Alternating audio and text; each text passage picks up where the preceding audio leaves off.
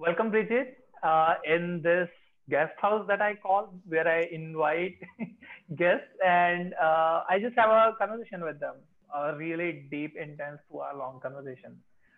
And instead of me introducing them, also because the question is really interesting, one part, second part is because I'm a little lazy.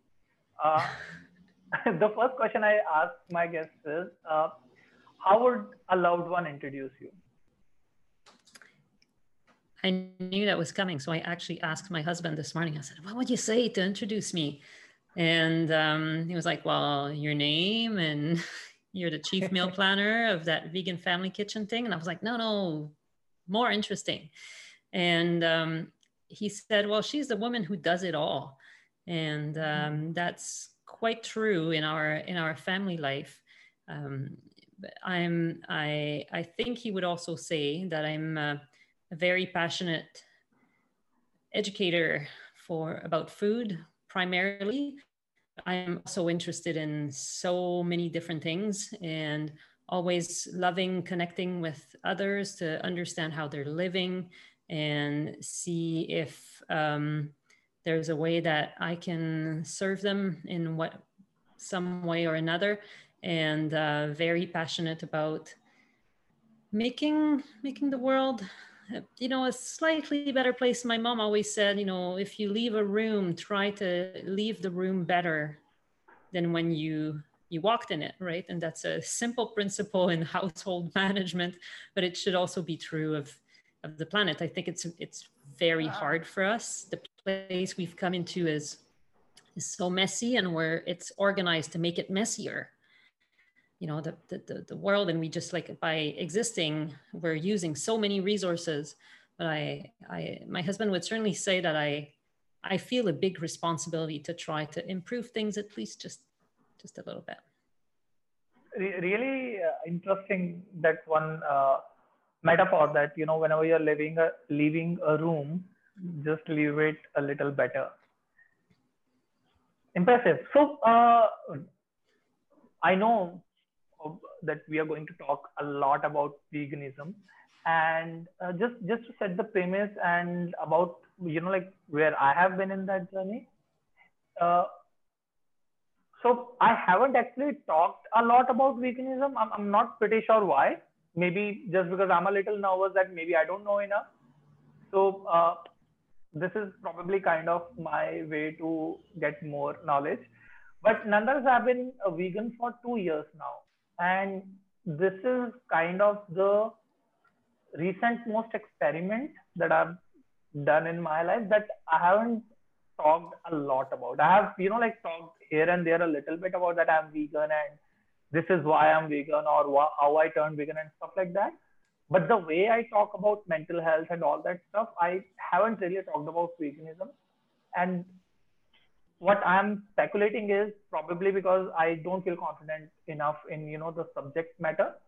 So I rather experiment it on myself first rather than, asking somebody else to try on them. Totally. Let's see where I will be after these 2 hours.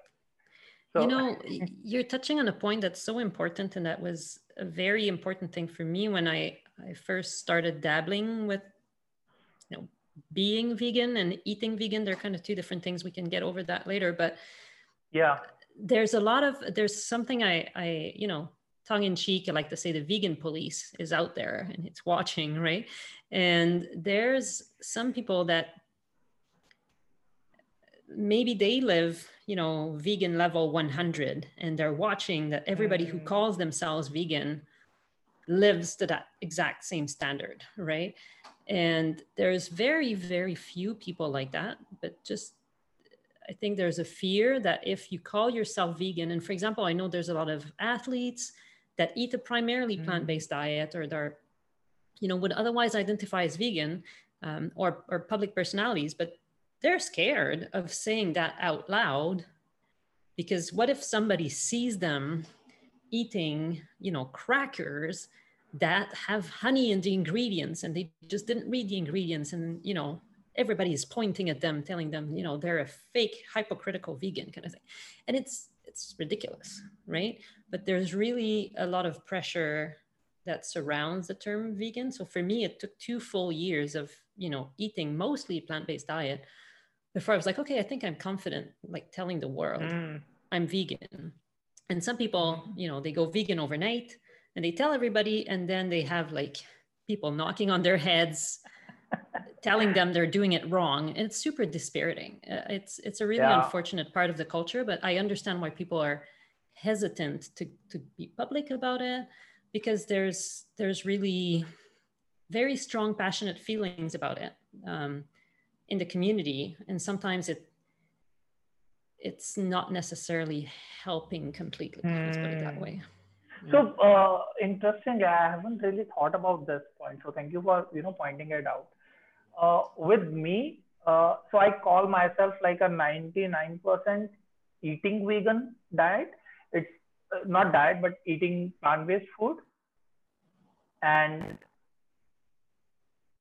yeah, so it's probably because I, like order a lot from outside, and it's again probably because I eat sometimes biscuits and stuff with some snacks where it might have a little bit of milk solids and stuff like that.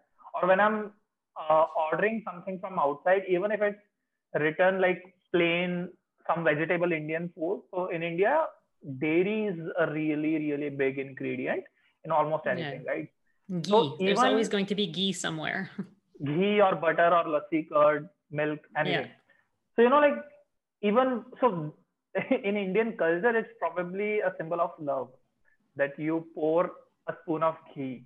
So even when I specifically mention that don't put it, that still there will be a spoon of it here and there. So I do not like kind of discard it and stuff like that. If it's in the food, I will eat it. It's totally fine. Like one spoon here and there, totally fine. I go by as far as you can possibly go, right? But you can't go crazy about it, because really, I mean, there's animal product in the tires of cars and bicycles, so in money in a lot of countries there's tallow, which comes from beef fat, in money. So are you going to stop using money? Do what you can. So interestingly, that was a really great revelation from you, that a lot of time people do not say it out publicly. So here's what happens usually. So with my friends, even when I'm not the person who is going to order, if we are going out and they are going to order, somebody from them is going to order, they take care that I'm not going to eat dairy. So it's always an interesting topic to start a conversation. It's really hard. It's very novel for a lot of people, this idea that not only you don't eat the flesh of animals, but you also don't eat like their secretions. I mean, and most people don't like to say secretions, but it is their secretions of cows and hens, right? And they're like, well, the chicken doesn't die after laying an egg.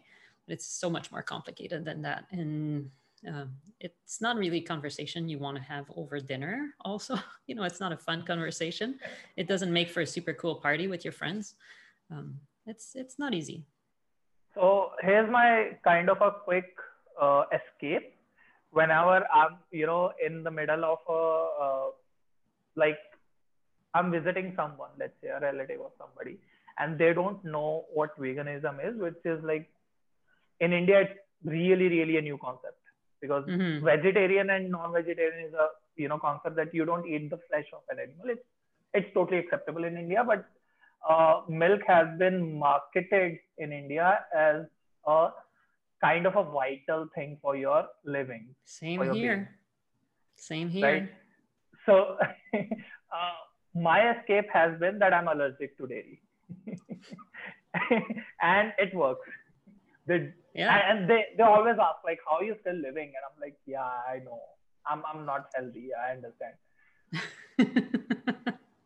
That's a common strategy. I've heard that here before too. It works. It works. It works. But otherwise, what I've seen is more and more. So I was not aware of what veganism is up until, let's say, 3 months, 3 years ago. I turned vegan 2 years ago, 25 months today. So, and remind me what made you do that.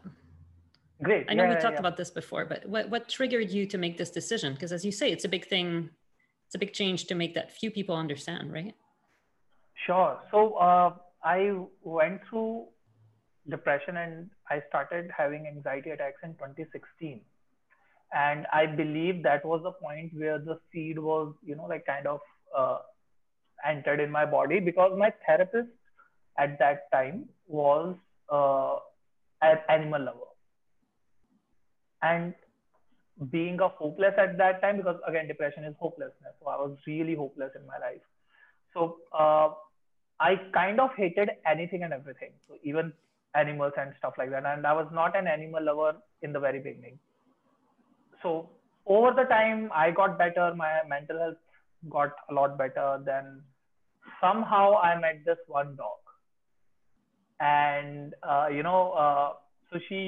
I was doing my internship in a hilly area somewhere with my friends, and she used to walk with us from our home to our the college or university or whatever. So that was the first touch base that I had with animals, and kind of started developing like love for animals. And I was still really scared to touch her. She was a bitch. I was really scared to touch her. I was always taught to be scared of animals since my childhood. Yeah. Because even my family. Animals you don't know. You never know how they're going to react, right? And it's a good assumption.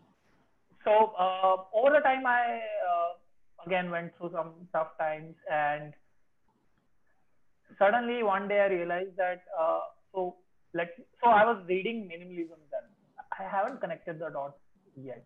Thank you for asking. And minimalism basically says that try cutting out something you really love, right? So I really loved eating non-vegetarian food that time. So I was like, let me see what happens if I don't eat it. Mm-hmm. Okay. So one day I just decided that, let me just make the shift. So I have been a person who makes these shifts overnight. So obviously there was a little tough time for me initially when I became vegetarian from non-vegetarian, but I was relying a lot on cheese and paneer and ghee, butter, curd, and all that stuff. And I was vegetarian. I became vegetarian in 2017 November, and I saw how it impacted me positively in soft skills. So as I was telling that I started, I cut out non-vegetarian food in my diet, like all the flesh. I was primarily eating chicken, like probably once a day. And I cut it out in November 2017. And after that, I saw a lot of intangible results in me. Intangible as in I became more compassionate, kind. And then again, it was not only because I turned vegetarian. It was also because I was doing a lot of other stuff. It was a multivariable equation. But nonetheless, I knew that, just by cutting out meat or chicken from my diet, it has impacted me so positively. And it was something that, I just couldn't speak out in words. I knew the feeling was there. I knew I got the result. Yeah. But it was just so, like, I could say that I had this glass of water, and it helps me with my thirst. So it's quantifiable in some sense. But how do you say that, by just cutting out this kind of meal in your diet, you become more kind? It didn't make sense back then, but I knew, like something was there. So I was like, I was vegetarian for 1.5 years. By vegetarian, I mean, just not eating the eggs and meat, but I was heavily relying on the milk products. Yeah, yeah.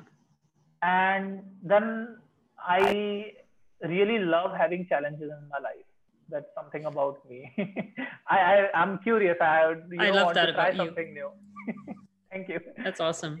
Like this, interview series, that I was just curious that, what would happen if I invite people and have a 2-hour conversation with them, and, like share this conversation on YouTube or somewhere where people can watch it. Great way of sharing your stories and, your guest stories too. So 1.5 years later, I was suffering, not suffering, I don't like the word suffering, but I was going through a tough phase health wise. And because I was living in a city really polluted, and I started having migraine again after like so many years. And Yeah. so I needed to quit my job, and I had to, shift back from that city. So it was a time where, so I had a little bit of savings, like a few months worth of savings. So I decided I'll be self-employed and I'll start, working on my health first because that's something that I need. And I decided, let me be vegan. Let me Yeah. see how it goes. And I decided being vegan, I guess, like 2 weeks before I actually did it. So, uh, on 1st April 2019, it's it was 25th anniversary of my parents. And I went on a 1 day trip a day before that with my parents, and I had a lot of dairy just to enjoy it one last meal. Yeah. And after that, I like converted how, I don't know. I became like, plant-based eater, if that's a word. And so uh, it happened overnight. There were some rules that I had one whey protein with me, and it was costly. I didn't want to, like just throw it out. So I was like, like let me continue consuming it. It's Yeah. just Yeah. another Yeah. 2, 3 weeks of stuff. And then I made a promise to myself that if I order something, like again, like if they have 1 or 2 spoons of ghee, it's okay with me. I'm not going to, go against that. I'm not going to throw the food. Second thing was I'm vegan as for as long as until my doctor advises me otherwise. Mm-hmm. Because it has happened in the past, like 6 years ago when I was a teenager, like 8, 9 years ago when I was a teenager. We're not getting any younger. So 8, 9 years ago when I was a teenager, I tried quitting meat. But then what happened? I started getting, that was my first case with migraine at that time. And my doctor advised me to continue with, uh, I don't remember, fish or chicken or something. So I started eating it at that time. So this time, yeah. So this time when I became vegan, this was the promise I made to myself. I'm vegan for as long as my doctor does not advise me against it. Yeah. Yeah. Yeah. Totally see that. And, I was just reading the story yesterday. Somebody random person on Instagram that was talking about having, uh, for health reasons, she has been vegan for a few years, and she feels she has to go back to eating meat, right? And I'm not going to argue about those stories. What I know is that, and I'm not a doctor, I'm not a nutritionist or a dietitian, I'm a sociologist. Okay, that's my training. I'm a PhD in sociology. So I examine the nutrition and the scientific literature quite a bit. And my understanding is that there's a lot of downsides to eating meat and dairy and eggs, right? But there's a reason in history why we started to eat those things. And if you look at 100, I mean, in North America and Europe, like look at 100 to 200 years ago, industrial revolution, all of those people leaving farmland, they had been farmers for generations, and then they moved to the cities.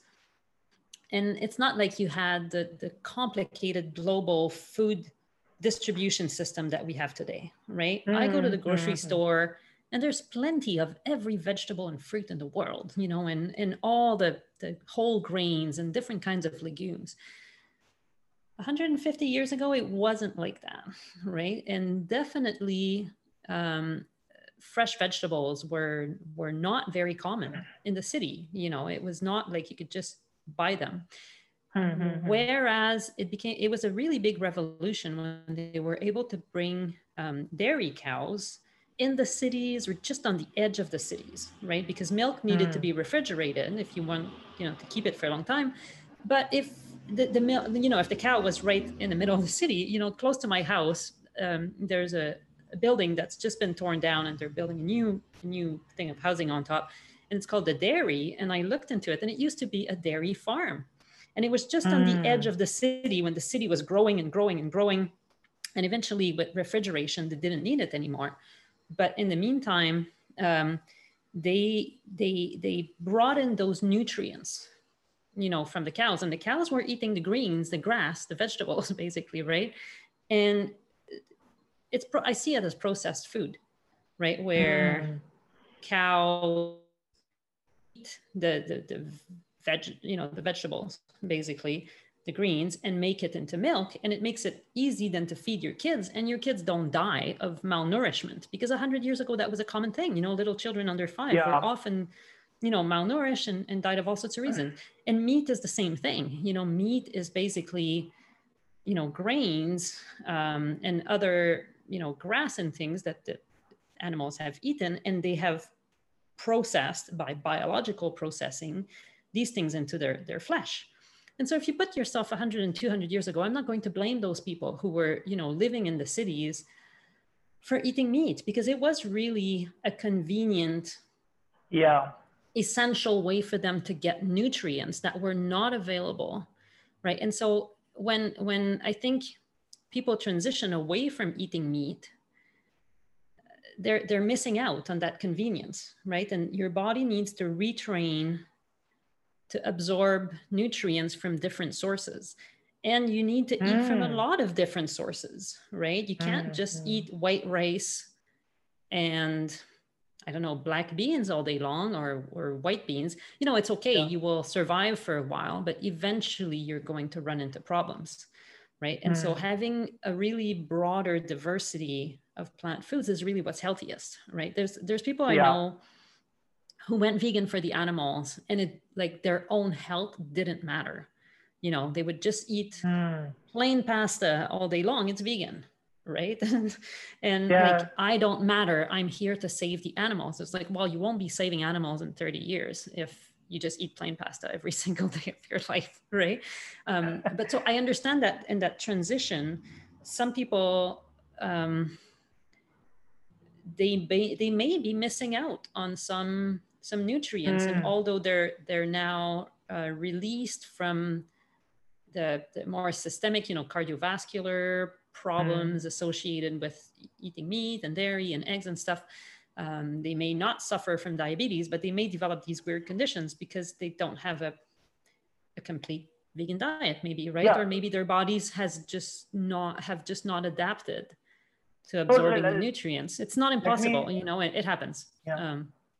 This being said, though, sorry, just to wrap up on this, a lot of doctors are, I mean, most doctors are completely uneducated about nutrition, right? And if anything is happening to you, it's surely because you're not eating meat and dairy, right? It's the first reason. You know, if you're feeling sick, oh, just eat meat, you'll be fine, because everybody eats meat and they're all fine, you know, until they're not.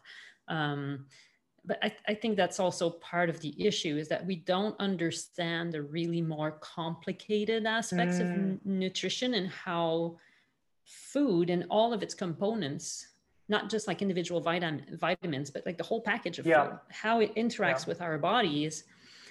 We don't understand it really well. It's really quite, you know, awe-inspiring how complex it is and how fantastically our bodies react to this, right? But for most people, it's like, well, it's just easier to bring back the meat, right? One thing that I would want to point out is, as you mentioned, that a lot of doctors are not really aware. You know, I have one close friend who had anorexia, and her nutritionist didn't understand what anorexia is, and she tried giving her small meals, and, you know, all the basic regime for how to gain more muscle or gain more weight, stuff like that. And obviously it didn't work out really well for her. So I totally understand when you mentioned that, you know, that's so hard. A lot of even certified professionals are not really aware of what's going on. And what I'm seeing more and more is, again, maybe a topic to discuss with someone else. I don't know. But what I'm seeing more and more is how certifications are not really a good measurement of your, skills, probably. Yeah, it's it's funny because Okay. my previous career, I was a researcher in universities, and what I studied, some people are like entomologists; they study ants, right? And some Yeah. anthropologists study distant tribes that live on an island that has never had contact with. I studied scientists. I was studying Okay. scientists as if they were a different tribe, if you like. And scientists, engineers, and doctors were the three main kind of people that I was studying. And I was most interested in their training, how they come to know what they know, right? And so as I'm becoming more interested in plant-based eating and veganism, I've become really interested in seeing the evolution of how the medical people are advising their patients, right? And so I became vegan. I decided to call myself vegan in 2015. I had been eating plant-based a bit before that. And at that time, it's not even that long ago, it's just 6 years ago. You would never hear a doctor tell their patients to eat more plant-based food. There were some weirdos, doctors here and there that had been doing that for many years, but it was really the exception.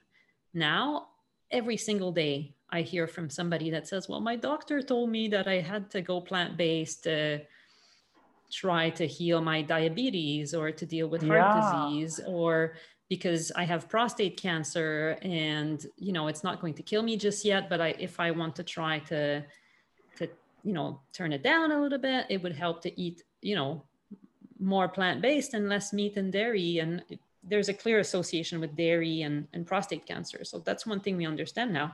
And now I hear that every day. And I'm so excited when I hear that, because, and also gastrointestinal problem, Crohn's disease, other intestinal diseases. Increasingly, people are seeing a connection between and it's not just meat, it's the standard Western diet of just eating so much crap as if it didn't matter. Yeah. So, Eating processed food. one thing I would want to mention, like how, and I was going to plug in it somewhere. And this is my personal experience. So, I have been donating blood like once or twice a year. Yeah, that's great. For the past 6-7 years since I turned 18. In fact, before I turned 18. So, something illegal. But then again, what happened criminal. was my vein, these are called veins, right? My veins were really narrow, and the doctor had to really search it out. And not kidding, not making it up, really, once they had to, at one incident, they had to put it in my left arm. It didn't get enough blood from it, so they had to put it in my right arm, and it was so painful. And I want to do something good, but I didn't want it to be so painful. Yeah. When I started, when I became vegan, guess what? Blood donation is a lot easier for me. You're kidding. That is so awesome. I used to give blood all the time. Partly just because there was a blood clinic that was close to where I lived in Montreal. And then when I moved to BC, I haven't donated blood here, also because I've traveled to some countries and they're super picky about, whether or not they'll take my blood. So I haven't donated blood since I went vegan, but that's so cool. I'm going to make a few phone calls today to see if I can start giving blood again. Because it's been so long since I've traveled that they're probably going to be okay taking my blood now. I actually donated last week, I guess, because before vaccination, it's kind of recommended that you donate blood. That's a good idea. I like that. So, that's very cool. So the thing is, after vaccination, I guess for 2 or 3 months, you will not be able to donate blood. So, it's being recommended by doctors and stuff. If you can donate blood before getting vaccinated. So I'm going to get vaccinated maybe in 2 weeks. So I donated blood before that. Very cool. legit, I didn't know that this one medical benefit I'll be getting. I was eating so much non-vegetarian food, and now I have the explanation. Now I know that like it's really easy for me to give blood. Like doctors do not have to search for my veins for so long. That's fantastic. And I mean, you can see, you've probably seen, if you're into, fitness and things, you've probably seen the movie The Game Changers. Not Have you yet. seen that? It's a documentary on Netflix. It's really good, because it's really the first documentary about plant-based eating that's been made really thinking about men. Because although there's a lot of vegan for the animals kind of men activists, a lot of the change has been done by women. Women are more often health conscious than men, and for good reason. My father passed away sadly last year, and my mother took care of his health for like 3 years, pretty much full time, before he passed away. And my mother is in fantastic shape, and she's been eating all those salads her whole life and things, right? But my father was not somebody who took very good care of his health. And my mother paid the price for that, right? My mother was the one who had to take care of him after his health deteriorated, and it really didn't have to. And Is there an imbalance? Is there an imbalance based on the gender? Like men are less vegan and women are more vegan? I think it depends where you look, but there's more women who are interested in making changes, like because they do more of the cooking, and they think more about their children's health. They think more about their spouse's health. And that's, in a traditional men-woman kind of a, relationship, there's lots of variation. Yeah. But I think in the standard gender roles, women are the caregivers, right? Yeah. And so they start hearing, and it's a lot, in women's magazine stuff about, and eating more healthy, eating more vegetables, stuff like that. Does it have something to do with evolution? Like, like men are supposed to go out and hunt and depending on who you ask, I think there's a lot of conflict about, how long ago has it been? But clearly in modern times, in the last 100 years, it's been women's role to somehow figure out how to feed the kids. And what am I going to give them? And making sure that everybody is healthy and growing. And, when people are sick, well, mom is often the one who has to deal with it, right? So there's a primary interest there. And definitely you can see that in Game Changers, back to this, sorry. So in Game Changers, they're really targeting men.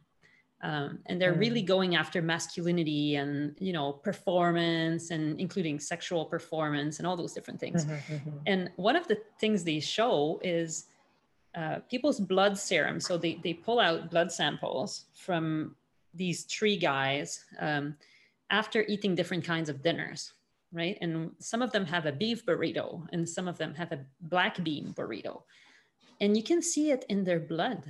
Like even like 3 hours after the meal or something like that, you can see the difference. And, in how much basically matter is in suspension in the serum of the blood, as opposed to being clear and like free flowing. And imagine you're eating 3 times a day, possibly up to 6 times a day when you have a lot of snacks. Imagine what it does, meal after meal after meal after meal, to consume so much saturated fat and so little fiber. Because one thing you mentioned at the beginning is that, just taking out meat, I was feeling better. But have you considered what you added to your diet? Because obviously you were probably eating about the same amount of calories every day, but what did you add to, replace that meat? And I would bet that you would be eating a lot more fiber than you were previously. And, people ask me, oh, where do you get your protein? I'm like, well, where do you get your fiber? Because most people don't get enough fiber. Something I hear from other moms all the time is that their kids are constipated. And I'm like, my kids are not constipated. It's not a problem. But when you don't eat enough fiber, your body doesn't clean itself in quite the same way. And I don't want to get into detail, but clearly there's things we get more of. You get more phytonutrients when you eat more vegetables, you know, Yeah. you eat more colorful things, and all those extra foods that come in their package, you know, with all the nutrients together and not just processed by the animal, I think are a Yeah. lot richer for us. And it can, I'm sure I can believe it, that it would have a really sudden positive impact on you. So point one, it's a really great meme. Where you're getting your proteins and where you're getting your fiber. I'll Yeah, see yeah, if I can totally. make something out of it. Second thing is, so I have actually seen this difference in myself. My digestion is a lot better after I turned vegetarian. Like after vegan, it's really great, multiple folds. Yeah, that's like But top level. even yeah, even by just eradicating the meat part, my digestion improved a lot. Then again, because I have a history of binge eating disorder, uh, I eat a lot of junk food. So it's really easy for me to add a lot of stuff instead of removing from a diet.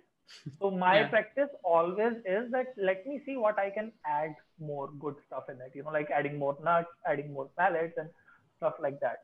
But then again, the digestion issues have been really, really like fewer since I turned vegan. totally. And what you mentioned is the perfect way when some people come to me and they don't want to be vegan. And as we said at the beginning, being vegan has a lot of weight to it, right? It's not something that most people want to put on their shoulders, and that's fine. But when people are just like, yeah, I realize that eating more this way is probably a good thing for me. I'm not ready to go all the way, but I'm like, you don't need to cut things out. What you need to do is add stuff on your plate. And there's a doctor called Michael Greger who has written a book called How Not to Die. And it's a really, really big book. He is, in a good way, he's a complete nerd. He's a total nutrition nerd. He and his team, they look at every single scientific article published in peer-reviewed journal about the topic of nutrition in the world every year. And we're talking tens of thousands of articles, right? And they Yeah, don't read understand. all of them, but they at least look at the That's it. abstract, and then they Yeah. decide which ones are more relevant based on a lot of different measures, and then they drill it down. And so he's written this amazing book that half the book is 500 pages of references and 500 pages of content that Goodness. summarize, there's 13 primary reasons why people die in the United States: heart Okay. disease, diabetes, dementia, Alzheimer's kind of thing, different kinds of cancers, all of those. And for each one of them, he drills down the nutritional aspects of it, Oh, right? And it's interesting. such a fabulous thing. And based on, and he looks then at different, there's common themes. There's some nutrients that you can eat that are good for diabetes, they're good for cancer, they're, good for heart disease, they're good for everything. And so the second half of the book, he kind of flips the lens and looks at those nutrients. And he came up with something called the Daily Dozen. The Daily Dozen is the 12 things you should eat every single day. Okay. And you should have basically, I think, 3 servings of, don't quote me on that, but like 3 servings of, beans. Sure. Let's say 2 or 3 servings of whole grains, and, as much as possible, like brown rice instead of white rice, whole oats instead of just like cut out oats, but whatever, whole grains as much as you can. You should have a certain amount of spices every day, because spices are full of phytonutrients, and that's really a bonus for you living in India, because people use really good spices all the time.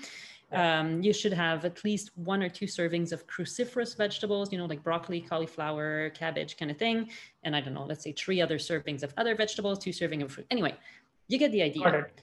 Yeah. And if you manage to eat all that in a day, there's no room to eat meat. So you don't think of it as taking meat away. You think of all the good stuff you have to eat. And then, if you want to have meat on the side, or, ice cream from, cow's milk after, well, that's kind of your problem. But, I don't think you'll be hungry anymore. And so it's really about crowding out the meat until it becomes an irrelevant part of your meal. And then you're like, well, I might as well not eat it, because really also your taste buds, your palate has adjusted to different texture, different mouthfeel, different taste experience, right? So I think thinking of it as an addition, and really, I used to eat, a couple different kinds of fish, beef, pork, not very often, chicken, certainly, and then a few types of grains, a couple types of vegetables. But now, since I've really, drilled down into eating a completely vegan diet, I eat 50, 60 different things every week, whereas previously I was eating maybe 15, 20. So I actually have a more diverse diet. So again, it's not about taking things away or stopping stuff. It's about making room for the actual beautiful diversity of the vegetable or the plant-based kingdom, right? Which is such an amazing experience. Yeah, now I think of it, it was the same for me. So although I was eating different dishes of chicken, but it was chicken nonetheless. Like yeah, some day it was fried chicken, some day it was butter chicken or stuff like that. Now, even if I'm eating a really monotonous kind of diet, it's still a lot more colorful and a lot more, with more ingredients and so totally. I asked my community that, like I'm inviting a person who helps people, with vegan diets or vegan, meal planning. So if you have any questions, let me know, if, I can ask you.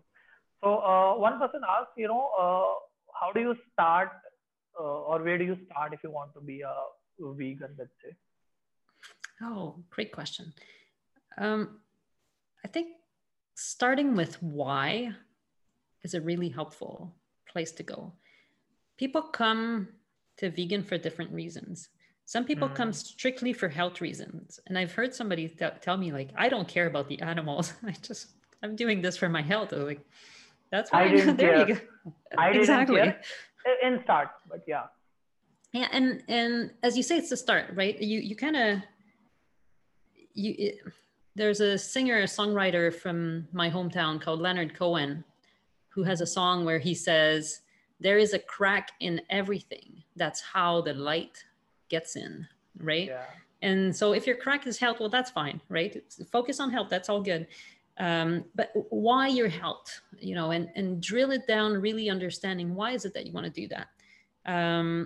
Some people come for environmental reasons, and that was me, right? I came to eating this way because and it's weird because, I was raised on a farm. I really knew everything about how animals came from. Like, there were cows, then we had pigs. I knew all the things I had to know. And I was not really ready to confront that. But once I became aware of the amazing, unbelievable amount of pollution that is generated by what's called the CAFOs, concentrated animal feeding operations. In North America, and I'm sure it's quite similar in India now, although it was different 50 years ago, but now you can have 30,000 cows or cattle in one very small space. Chickens, on the chicken farm, it's not even a farm, it's a factory. They have 100,000 chickens or 7 million chickens a year that will go through there. That's a lot of chicken poop. Even if you don't care about the chickens, it's a lot of dejections and stuff to deal with, right? And so the environmental aspect of it became really clear to me, in addition to the greenhouse gas thing and climate change. And I was like, holy crap, I don't want to be a part of this anymore. So that was my reason. And some people go vegan for the animals, and they tend to have a very different entrance into this, where like all of a sudden they're like, oh my God, I can't eat animals anymore, right? That's like, and they tend to be more overnighters. One day they eat meat and then the next day it's over. And so depending on where you start from, you might go differently. But and so what I'm going to say applies to people who come for environmental and health reasons. We can talk just after about if you come to be vegan for the animals. If you come for environmental or health reasons, I really recommend to most people to do it progressively. As we were just talking about the addition method, right? Start adding more different foods on your plate. Start eating more whole grains. Start experimenting with meat replacement, but mostly try to explore different kinds of food that you haven't explored before. And in North America, most people eat Yeah. the very non-creative three-part dinner, meat, potatoes, or starch. When I was growing up, rice was like the healthy option. So, just white Right. rice. So potatoes, meat, and maybe like 2 pieces of broccoli on the side, and it will always be overcooked, right? So Oh. three different things on your plate. And that's if you try to make that vegan, it's kind of hard, because like putting a slab of tofu on your plate or a pile of chickpeas, it's not super appealing, right? If Yeah. you look at the cuisines, the culinary heritage of the entire world, then you find a lot more interesting opportunities to Yeah. bring in Yeah. different kinds of plant-based foods, right? So Indian food is my favorite because it has a tradition of integrating a lot of legumes, lots of beans with different vegetables and lots of spices. And then you have like a curry that has all of this integrated in one dish. And yeah, maybe you scoop it up on top of some rice.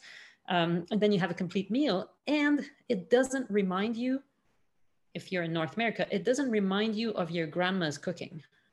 So you don't have, you're not comparing in your head two things that really cannot be compared.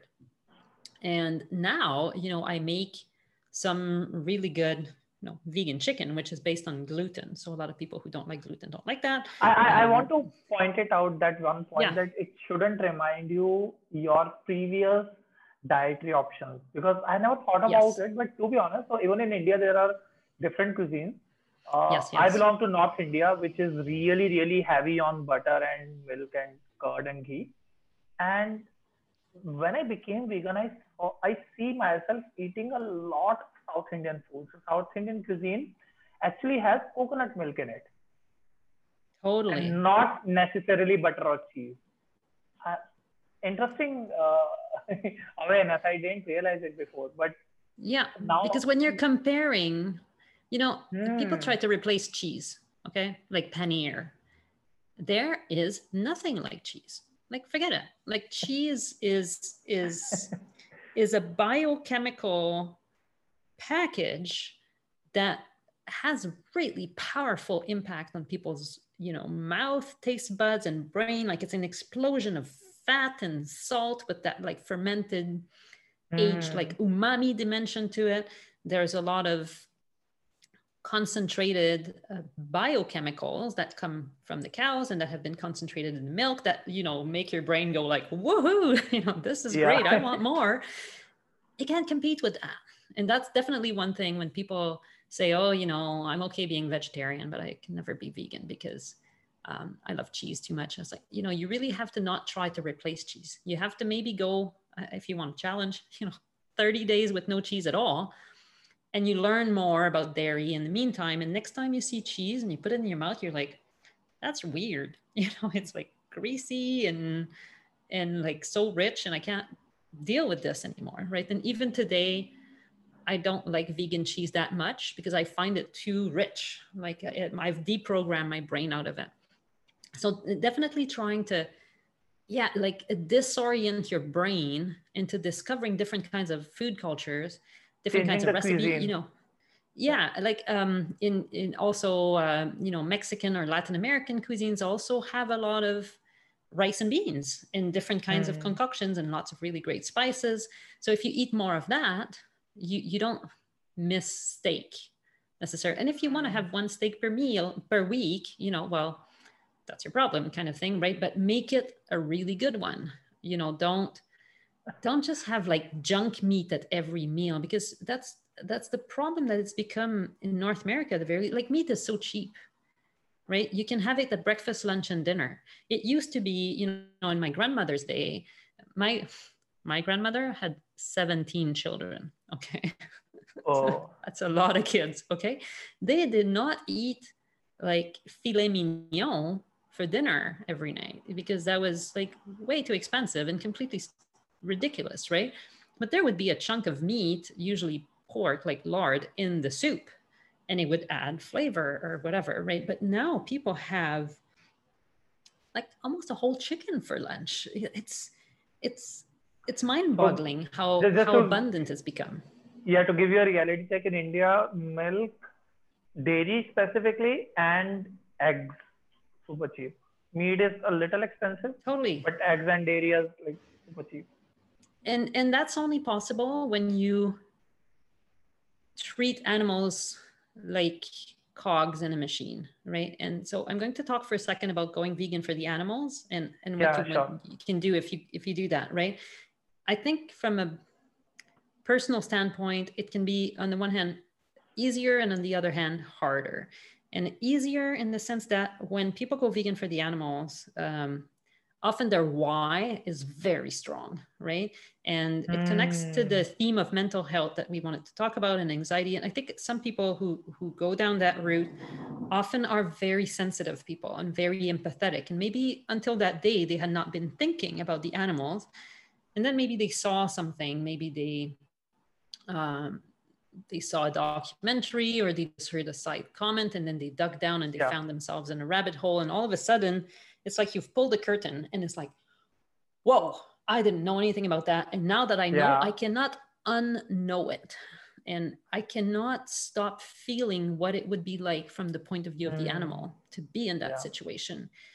And there's no way they're going to eat animal after that. You know, it can be quite liberating. I think for some people, they experience it as something very violent, you know, a sudden realization and then they look at everybody around them and they tell them, hey, do you know about this? You know, do you realize that baby cows are taken away from the mother cows and nobody cares, right? I mean, the reality, most people just are, oh, okay, you know, and then they keep eating the cheese kind of thing. And it makes them really upset, right? Because they feel that suffering on behalf, if you like, of the animals. And then it can be really, really, really hard unless they find, you know, community and help and stuff. So from a health perspective, and again, I'm not a doctor. I'm looking at the studies Sure. that talk about ex-vegans. There's people that have studied, you know, how come some people were vegan and then they were not vegan anymore. And often there's a health component to it where, you know, it was all good and then they hit the wall and they started having health issue. They were feeling really weak. Whatever it is. And then often reluctantly, they have to start eating meat again. Right. And that's heartbreaking. You know, if you're doing all this Yeah. for the animals and then, you know, you find that your body is not able, or so you think, right, to live that way. And I can't tell those people don't eat any meat. You know, the go progressive, you know, just eat a little bit of meat over the next couple months and then, you know, some animal. No, they don't want to have any. And I completely get that, Yeah. right? But so I think that's where educating yourself, even if you went at it for the animals, becoming educated about nutrition and making sure that you eat darn well is really the key to staying vegan in the long run, right? To staying healthy, to being your best. And you know, it's fine to be floundering, you know, for a couple months and just eating. You know, I've traveled sometimes in places where all there was to eat that was vegan was plain pasta, and I had plain pasta for dinner and didn't die, right? But as I was saying earlier, you can't do that for 5 years and not have severe problems in your life. So it's important to think of yourself a little bit in that process of going vegan for the animals and make sure that you're there in 5 years and 10 years to keep up the good fight, right? And your body might be a little disoriented at first because it's a sudden transition, right? Some people are like, I know in the medical field, there's clinics that are really specializing in helping people who are really, really horribly unhealthy. You know, they're in their 40s, they've had a number of heart attacks, you know, they have like all the comorbidities, diabetes, all the problems. And they get to that clinic because it's kind of their last chance, right? And they're told, well, you got to go plant-based. And in those cases, often what they do is that they actually go plant-based overnight and they go very, you know, not just, you know, vegan plant-based, but no oil, no salt. They cut out, you know, Got it. all the grains that are not whole grains, you know, it's a radically healthy kind of thing. And it's obviously very hard for the first week or two. And then right away, they feel better. You know, their health just like improve so fast that they're like, oh, I love this. You know, I'm not used to the food yet, but I'm happy to be able to go up the stairs without having a heart attack. So, you know, there's no right way Yeah, to so I'm kind of transition. reflecting back, when I became a vegan. And obviously, as I mentioned, it was overnight, like suddenly I'm vegan the next day. Mm-hmm. And because I was focusing a lot on my health, so I was eating a lot of, like salads and fruits. And, uh, you know, even when I was making a whole wheat pasta, it only had veggies in it, like not Yeah, any yeah, cheese yeah. or cream or anything. And I remember feeling really, really light in myself. Mm-hmm. Like I felt lighter in my body. Like it Totally. wasn't heavy anymore. So I remember that feeling, and I really loved that feeling for the first, like I remember having that feeling in the first 2, 3, 4 weeks. Now it's like a normal routine. But This is now you how I take it for feel. granted. You take it for granted. Now that's just life, you know. Once in a while, we eat at home practically, I don't know, 95% home cooked food, right? Um, especially now that we go out even less than we did before and we don't travel or Yeah. anything. But once in a while, I think I can't remember the last time it was. Maybe it was my birthday or something, and I was like, there's a number of all vegan restaurants in my city that are quite good, and there's this place that they have a few healthy things on the menu, but they're really good at making vegan burgers. And do you know what poutine is? Have you heard of that before? Poutine. So poutine is a look it up after we're done, but it's basically French fries with cheese curds on it. So it's kind of like a paneer kind of cheese and a gravy like brown sauce on it. Got it. Got it. And they make a mighty vegan poutine, you know, because traditionally it would be cheese and it would be Yeah. like a meat based brown sauce, right? But they make a vegan poutine that's like really good. And I was like, you know what? It was my birthday or something. I was like, let's order in from Meat on Main. And we had the burger, and my husband was like, do you want fries or salad with your burgers? I was like, I'll have the poutine, on the side. Let's go nuts. And we ate it was good. And after, it was not 5 minutes after dinner, I was like, oh man, I was not feeling light. And I had not felt that way in years, right? Because I mean the food was really good, but it was really greasy and all that, right? Understand. And when you experience that, I realized I used to feel like that 3, 4, 5 times a week before.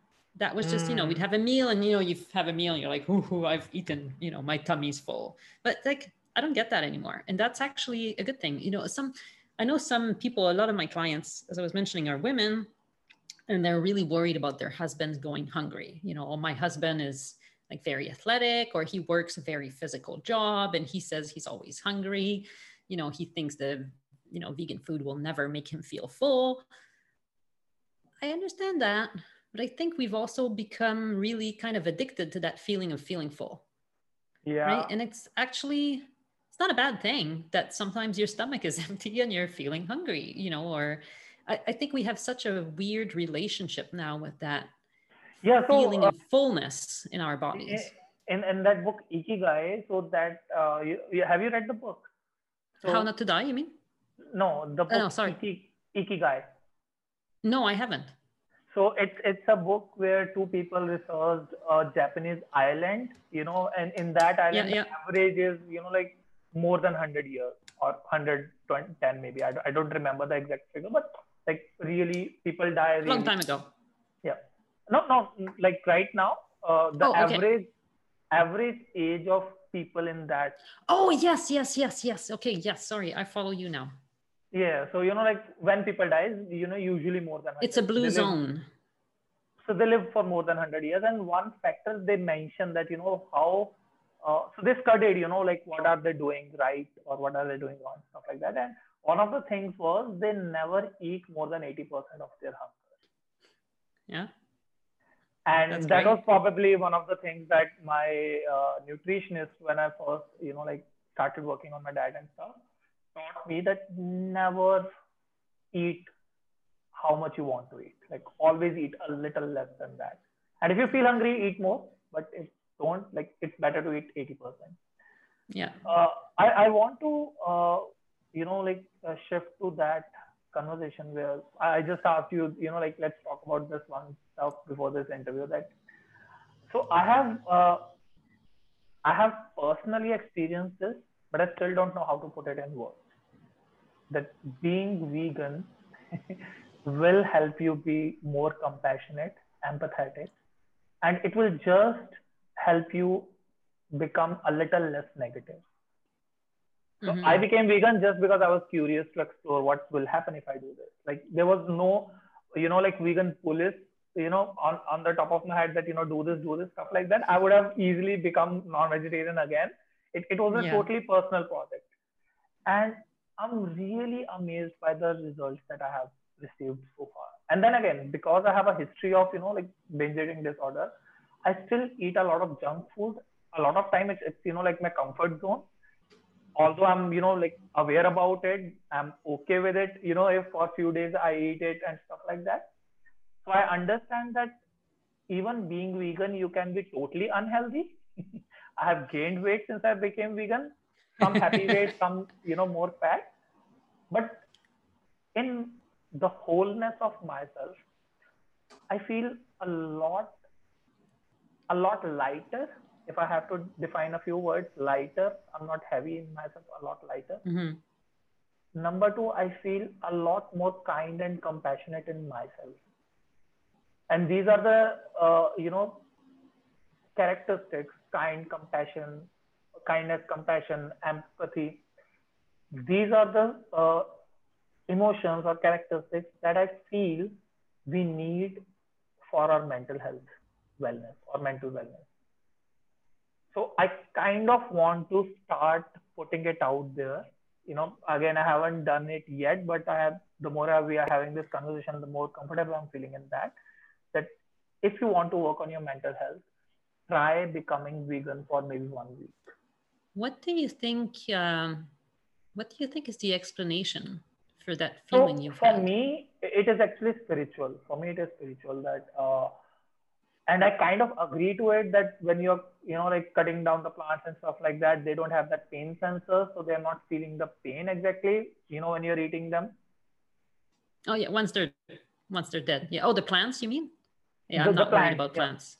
Yeah, Yeah. I'm not worried about plants. But when we are, so basically considering where the food is coming from, that's what I feel my reason is why I think where I'm connecting the dots. When I'm eating a plant-based food, it doesn't have any vibe where it is, having any pain or any suffering in it. But when I'm having some dairy or some meat, it probably didn't end up really peaceful on my plate. It's unlikely. Yes. Unlikely. So yeah, it's the suffering is embedded in the product. It's what you're eating is the product of suffering. Yeah, I mean, yeah. So that's kind of my spiritual reason that, like this is the first preference I want. Then again, I'm like really selfish in it. Like if my doctor tells me that you have to eat chicken for 3 months, let's say, I'm totally fine with it. The minute he tells me, I'm going to go for KFC. Don't care about that. But then again, I'm here for as long as I can be. And then again, like this is my reason that. This actress Natalie Portman, she mentioned that every time I have food on my plate, I don't remember the exact words. I've shared it like earlier. Like 3 times, I remember myself during the day, 3 or 5 times, that I'm not hurting anyone when I'm eating this. Yeah, totally. Yeah, that's probably my reason. My husband wasn't on board at the beginning with this whole vegan thing. I mentioned that I came at it for environmental reasons. So for a couple of years, I was cooking vegan at home, but when I was outside the home, I would eat vegetarian food. And if I was at someone else's house, I would take the meat kind of thing. And then, so my husband was okay with that, more vegetables, more beans, things like that. That was fine. And it took him a little while, but I think it was around 2018 that he decided, and for him coming more from health reasons, he decided that he would be fully plant-based. And he doesn't identify as vegan. Like he doesn't tell anyone I'm vegan kind of thing. but he did mention a number of times this feeling of greater peace of mind. Like he feels that it gives him a sense of purpose when he eats, to be eating, to not. And I don't like this idea that in my life there's things I'm not doing that give me purpose, but it's because it's so commonplace. Everybody mainstream, everybody eats meat pretty much in the current world. In India it's a bit different, but most over the world, most people want more meat, more meat, more meat, right? Interestingly, in India, the population of non-vegetarians is higher than the population of vegetarians. Yeah, things are moving anyway. But so my husband was saying, I feel a greater sense of purpose and a little bit more like peace. And it's, I think it was about at least 8 years ago, and probably 10 years ago, we were watching a documentary or something. And I mentioned I was raised on a farm, and in the documentary or the movie or something, somebody killed a wild animal. It must have been like a caribou or a deer or something like that. And for hunting, for eating. Sure. And my husband made a comment about how not nice it was to hunt animals for food, right? And I looked at him and I was like, at least the animal had a chance at living their life and, roaming around and had a chance to run away. Whereas the chicken that you had for dinner, was really in a life of slavery and then, brutal existence, and then, killed for food. And my husband looked at me like, yeah, but that's like, it's chicken. It's not a deer, and he was quite upset by that comparison. And for me, I was like, yeah, no, that's normal. That's fine. You eat chicken or you hunt, you should hunt for fun, sure, necessarily, but really it's, from a moral perspective, if you're going to eat meat and just a little bit of it, maybe it's more comfortable with you having hunted it. And that was again, 10 years ago. And that conversation stayed with me, and I reminded him of that not long ago. And I think now, because he came at this for health, that was his first perspective. He wanted to be healthier, and he was convinced by all the medical evidence. But again, once there's a crack in something, you can wedge it open and more open and more open. And are you a spiritual person? Yeah, that's it. A friend of mine recently asked me, are you religious? And I said, I'm more practicing than religious. I'm more of I practice more than I believe. I don't know, kind of thing. It's okay. Let's discuss and figure out. So I'm reading this one book, Judgment Detox by Gabrielle Bernstein. She's a spiritual teacher. Oh yeah. And what she mentions is, so this is kind of a judgment only. Like we think we are better than them, and by them you can mean any person or any species or anything. Any community. And the basis of that judgment, and I think it kind of relates a lot to veganism, that we think, some species are better than others. Like my dog is a lot better than chicken, the common argument about it. And the basic premise of that judgment is because we are kind of moving into separation. Like we feel separated from the source, that, both of us come from the same elements or stuff like that. So it's kind of spiritual in nature, that both of us have the same source. And if I feel that I'm better than you, it probably I'm judging you, and it's harmful both ways and stuff like that. And it hurts you as much as it hurts me, but you don't notice it. You don't notice it yet, maybe. But that, as I mentioned, like I wouldn't have noticed all these changes. I wouldn't be here if it weren't up to that, like being curious, like what would happen if I become vegan. I wouldn't be here. Yeah. Yeah. It's what you mentioned, the unity, and I think it's definitely a part of it. But right off the bat, if you eat less meat and less dairy and less eggs, you're eating more of something else. Yes. And that something else has a lot more nutrients to it than what you've left off your plate.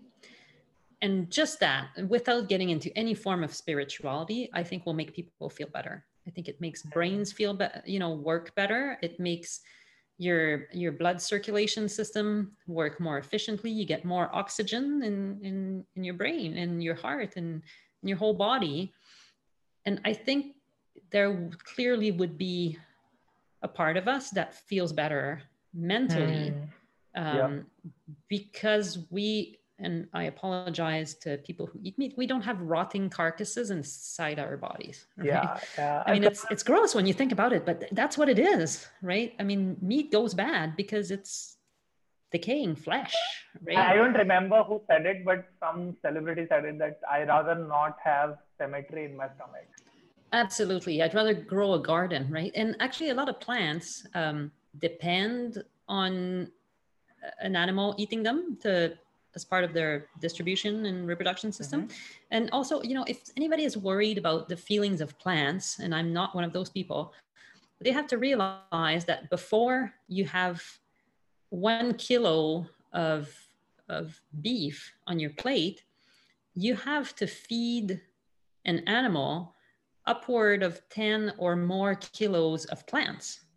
So a lot more plants and their feelings suffer if you're eating animals than if you're eating the plants straight up, right? So whenever somebody tells me that, I'm like, you've clearly not thought about this problem through, because we grow, most of the agriculture in the world goes toward feeding the animals. Yeah. So, if you're worried about the feelings of plants, you should stop eating animals, because the animals are terrible at eating the plants. What happens to the food chain around this? So, the food chain domesticated animals, the domesticated animals are destroying the planet because we have so many of them that sometimes I hear somebody says, oh, but there would not be cows. What about biodiversity? If we're not raising cows, we're going to have less biodiversity. And actually having cows is killing all the other species.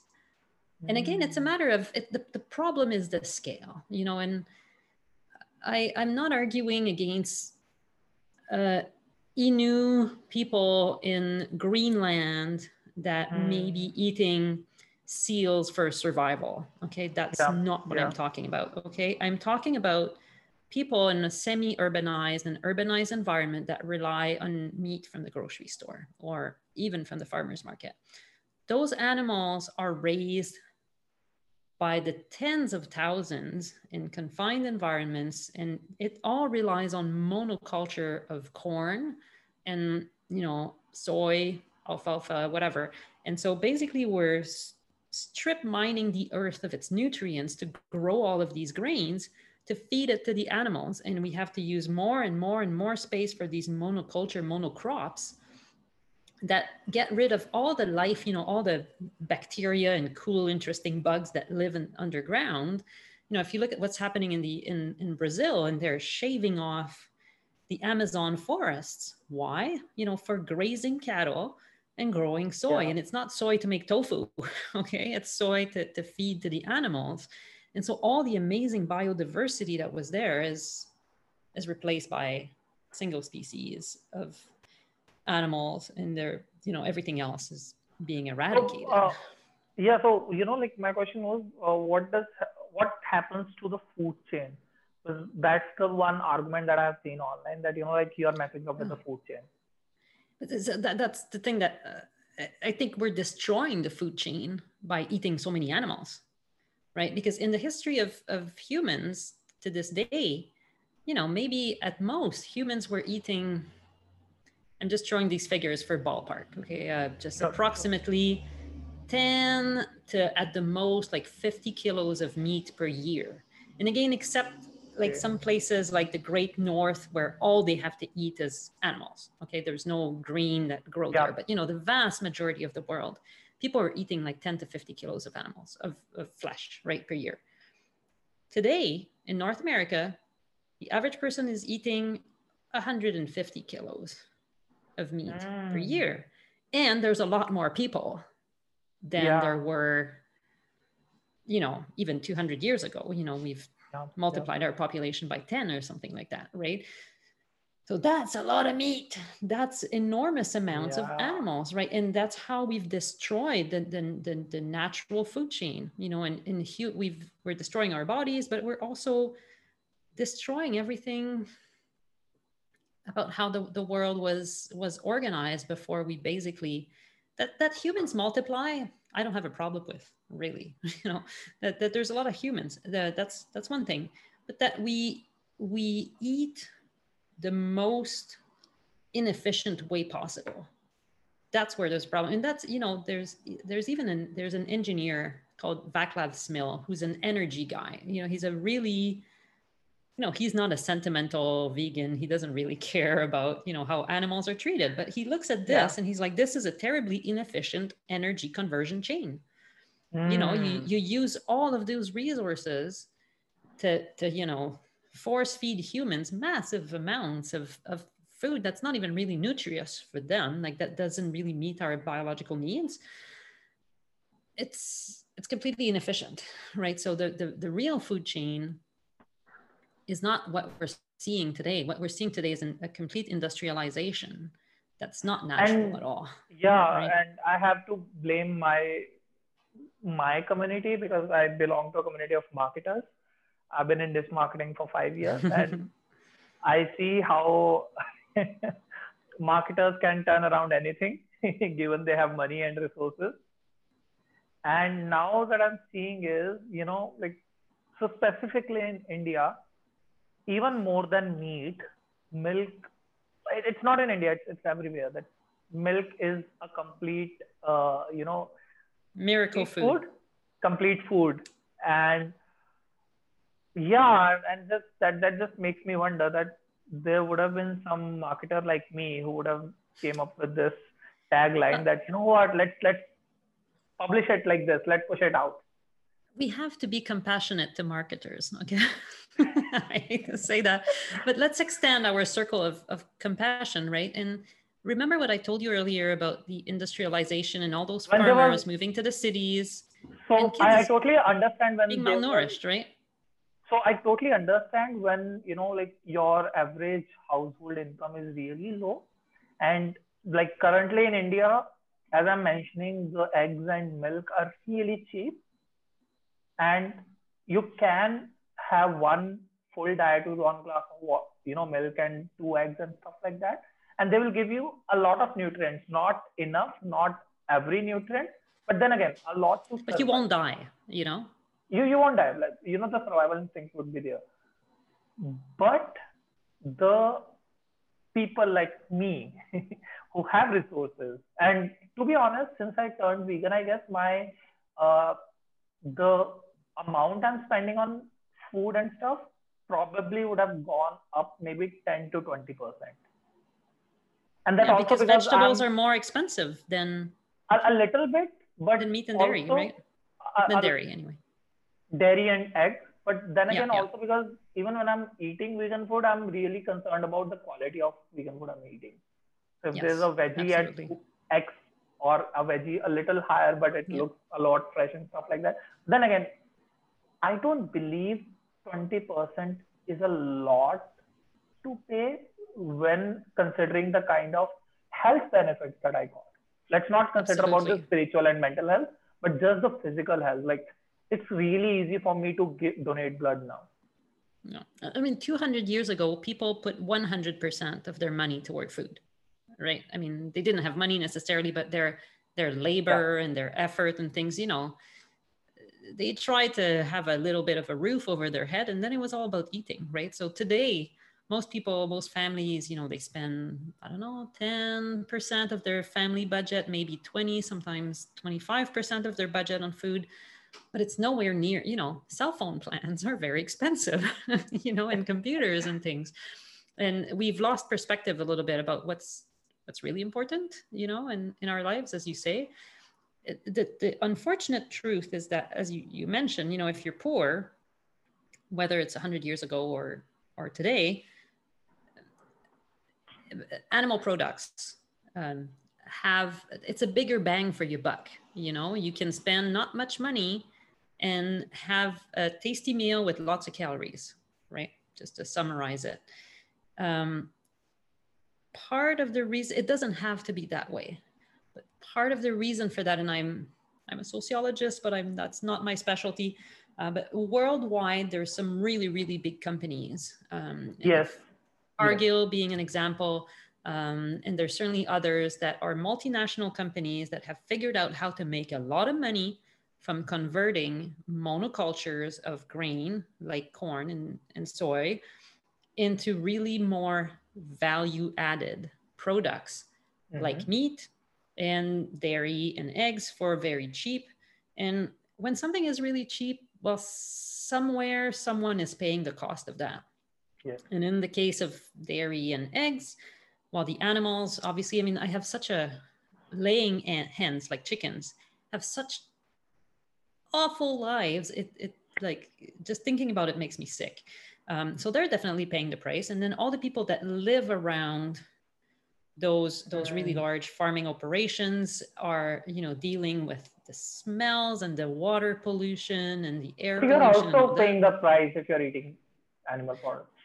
Yeah, and long term, their health is paying the price. But like short term, you gotta eat, right? So between going hungry, like if I'm starved, and there's absolutely nothing else to eat, yeah, maybe I'll eat an egg, right? If there's zero to eat for me today, tomorrow, and the next day, yeah, maybe I'll eat an egg, right?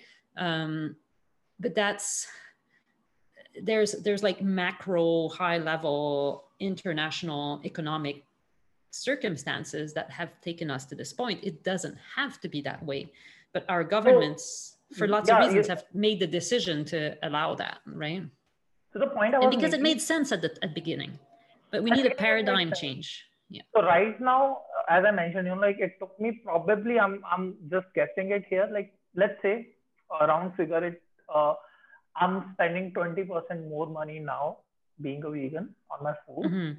It basically means that if I was spending, let's say round figure, $100 or $500 earlier before I was vegan, I'm spending $560 or how much is it? Not $600. So instead of $500, I'm spending $600 a month. Yeah, it's not really too much. Yeah, it's in the grand scheme of things. I mean, either you pay now or you pay later with your health. But even right? Now, like, it's not too much for majority of population. That's what I'm asking. Or that's what I'm saying. For some people, it might be a lot, but for majority, it's definitely not a lot. Yeah, and if I may compare, and I know you like, there's a time in my life when I didn't eat very much at home, also, but I compare it also to cooking, right? And cooking really good food at home, it takes a little bit of time, right?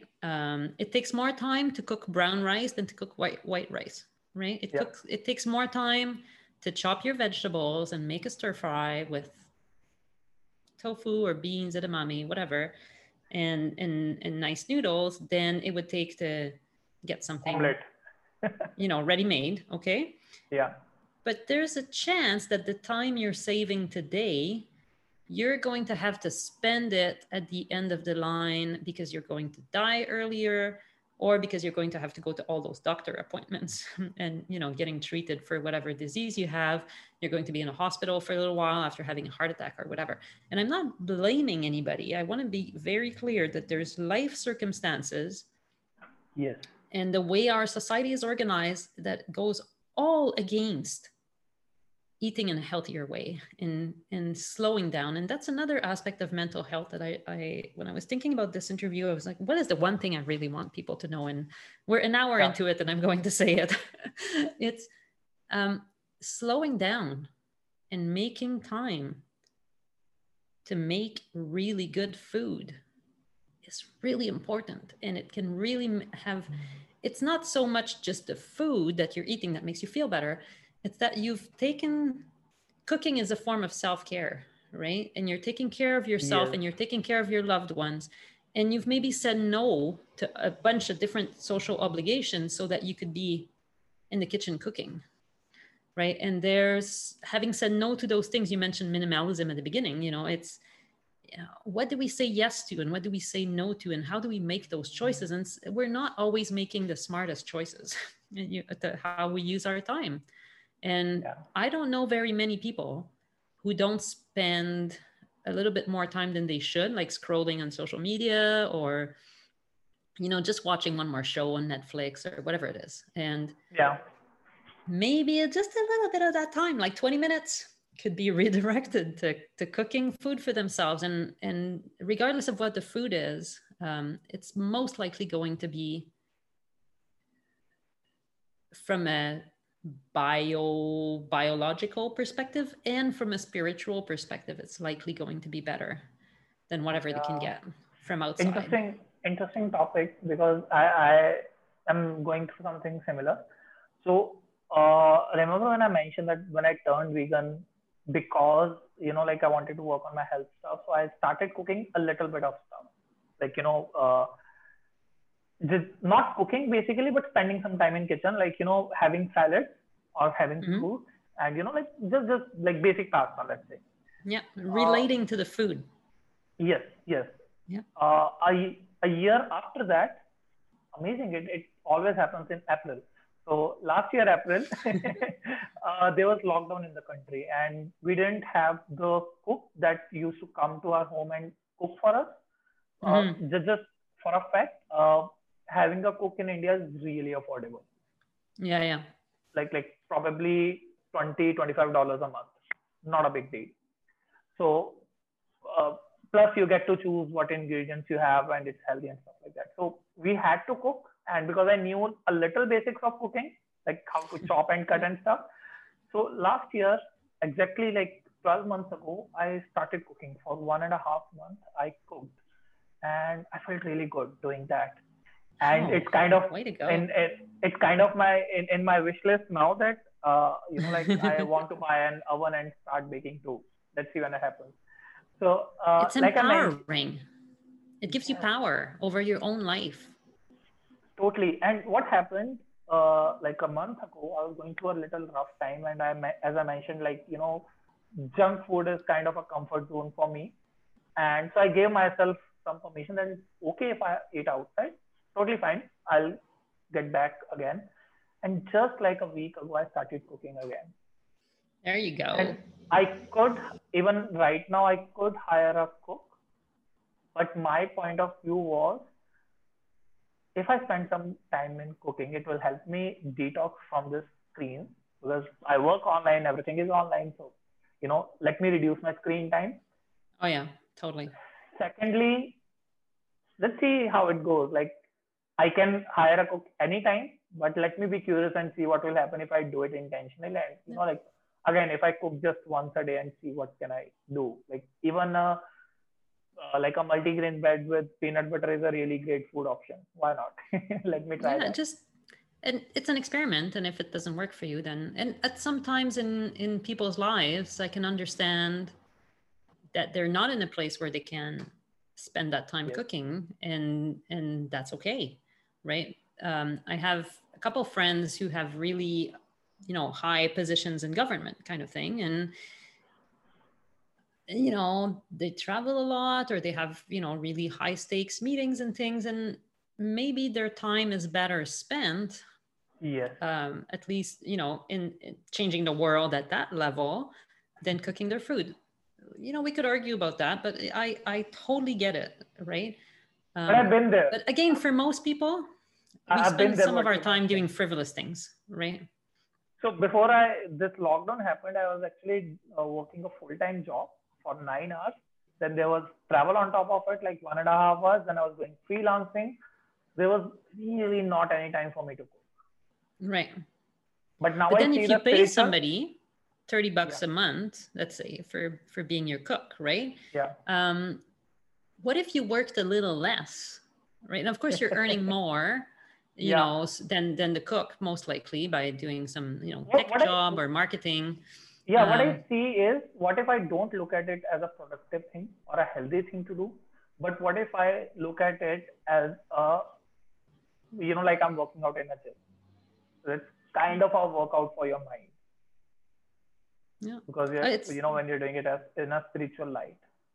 It's definitely, just like cleaning is a spiritual activity. And, in modern life, one thing I found, so previously, before I decided to be a full-time vegan educator, I was working in a university. I was supporting research, basic research of all kinds. I was writing a lot of grant applications. And on a day-to-day basis, my work was never done. I would never, ever get to the end of a task. And even when it was over, you never know, was it good enough? It could have been better. If I'm washing dishes, and just take washing dishes as an example, here's my pile of dirty dishes. Here's the sink, soapy water, and I have, my hands in the hot water and I can feel it. And then I put the clean dishes there and then I dry them and I put them away and I'm done. And that's there's not many things in modern life that are so clear cut, dirty, process, clean. And it's so satisfying, right? And it's a little thing, but it's a process that you can be into. And most people hate doing dishes, right? But in my life, there's not many things that I really get that true feeling I've done enough. I leave the kitchen, it's all clean. Of course, I have kids. So 10 minutes later, the kitchen's dirty, right? But for those 10 precious minutes, it was beautiful and clean. And that's really, cooking is the same, right? When you cook something and you eat the food you've cooked, and if you're really mindful and present in the moment, you can appreciate and be grateful for yourself for doing that, for the work that's gone into making the food available to you, and where it's from, and there's a great satisfaction in there.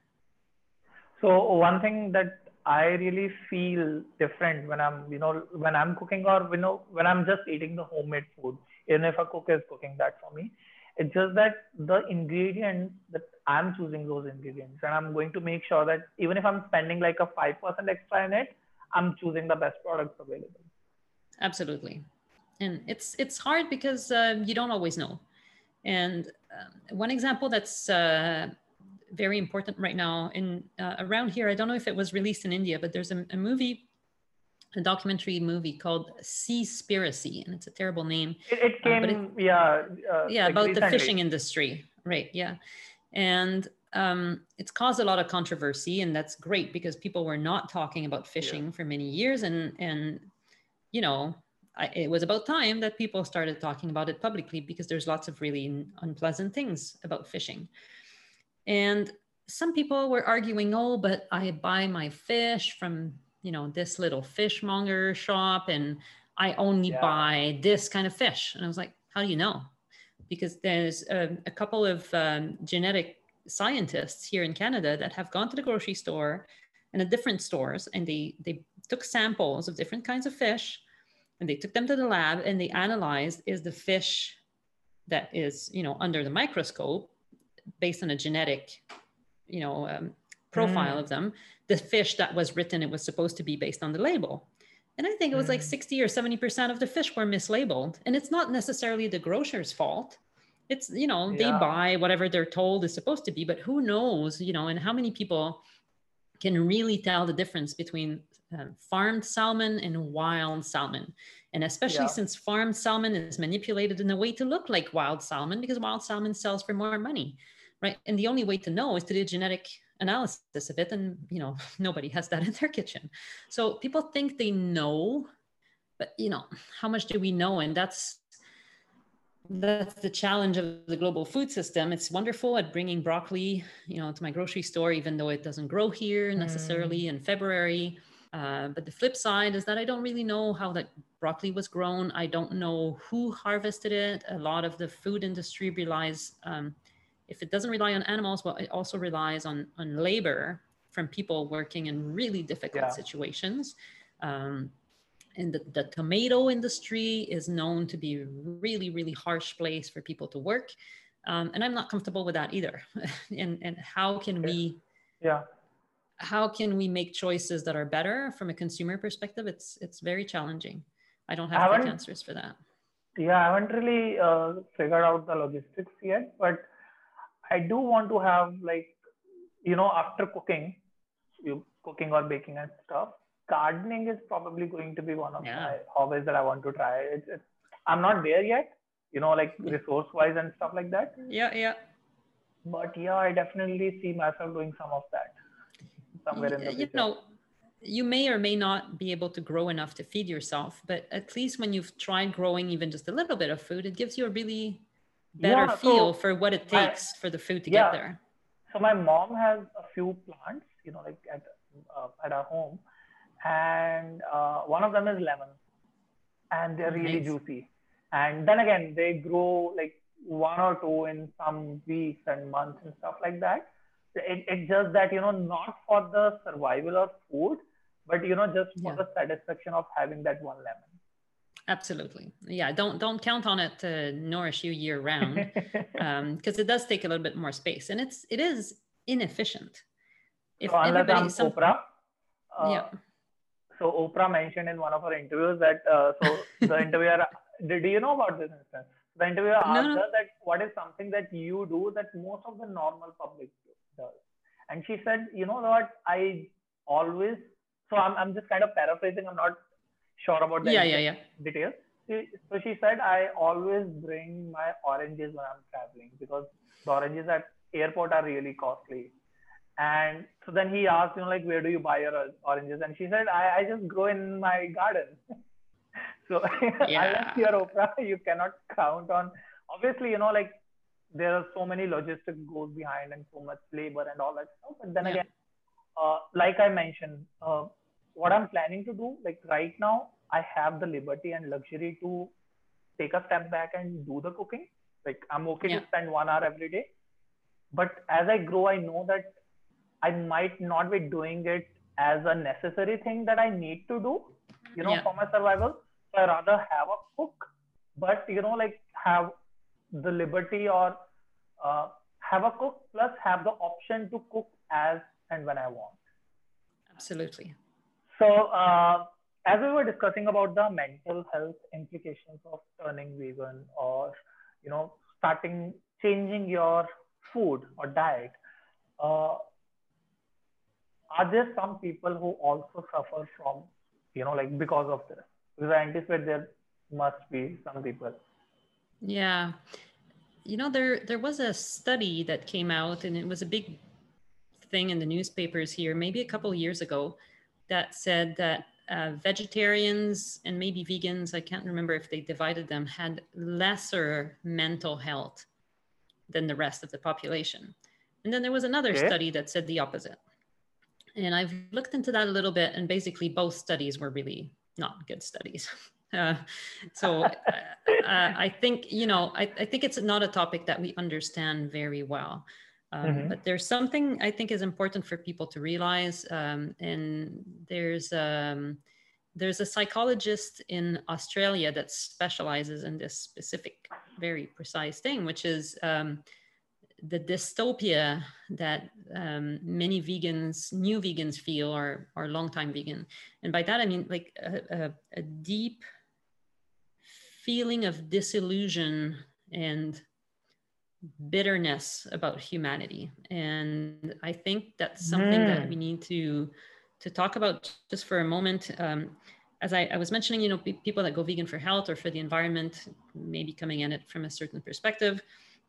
And there's people who go vegan for the animals, or they are already eating vegan kind of thing, and then they become more interested in animal welfare and animal rights. Yeah. And there's a few struggles there. As I was mentioning earlier, once you've moved the curtain to the side and you see what's on the other side, first of all, it's really awful. I have a friend here who was an undercover investigator. That means he worked in a farm Mm. for the purpose of taking pictures of what was happening in there, and then Mm-hmm. bringing those pictures to the public so people knew what was happening inside the farm. And it was a farm with really just normal practices, but it's really awful. And uh, there's deep struggles there when you see the darkest side of humanity and the cruelty that people are capable of doing. And they're normal people. They're not, I'm not saying that farmers are bad people or people that work on farms and animal production, but they just don't even think about it. It's just the normal thing. You were mentioning judgment earlier. Yeah. There's a word called speciesism, right? Seeing other species as lesser than your own, and different, ranking the species. But it's so part of their way of seeing the world that they don't even think about it. They're maybe not bad people, but they're doing terrible things. So having that awareness can be very, very challenging for some people. And also this idea that, now I have that knowledge, so I'm doing something about it and I'm not eating animals anymore, for example. Yeah. So I'm going to tell that to all my friends and all my family, and I'm going to let them know, so they also have the knowledge, and so they can also do the same as me and stop eating animals. And so often people who have been vegan for a short term, they start talking about it to everybody and they can't stop. And everybody is like, you're weird, stop that. Like, Yeah. I don't want to know. Like, why you tell me this? Yeah, sure.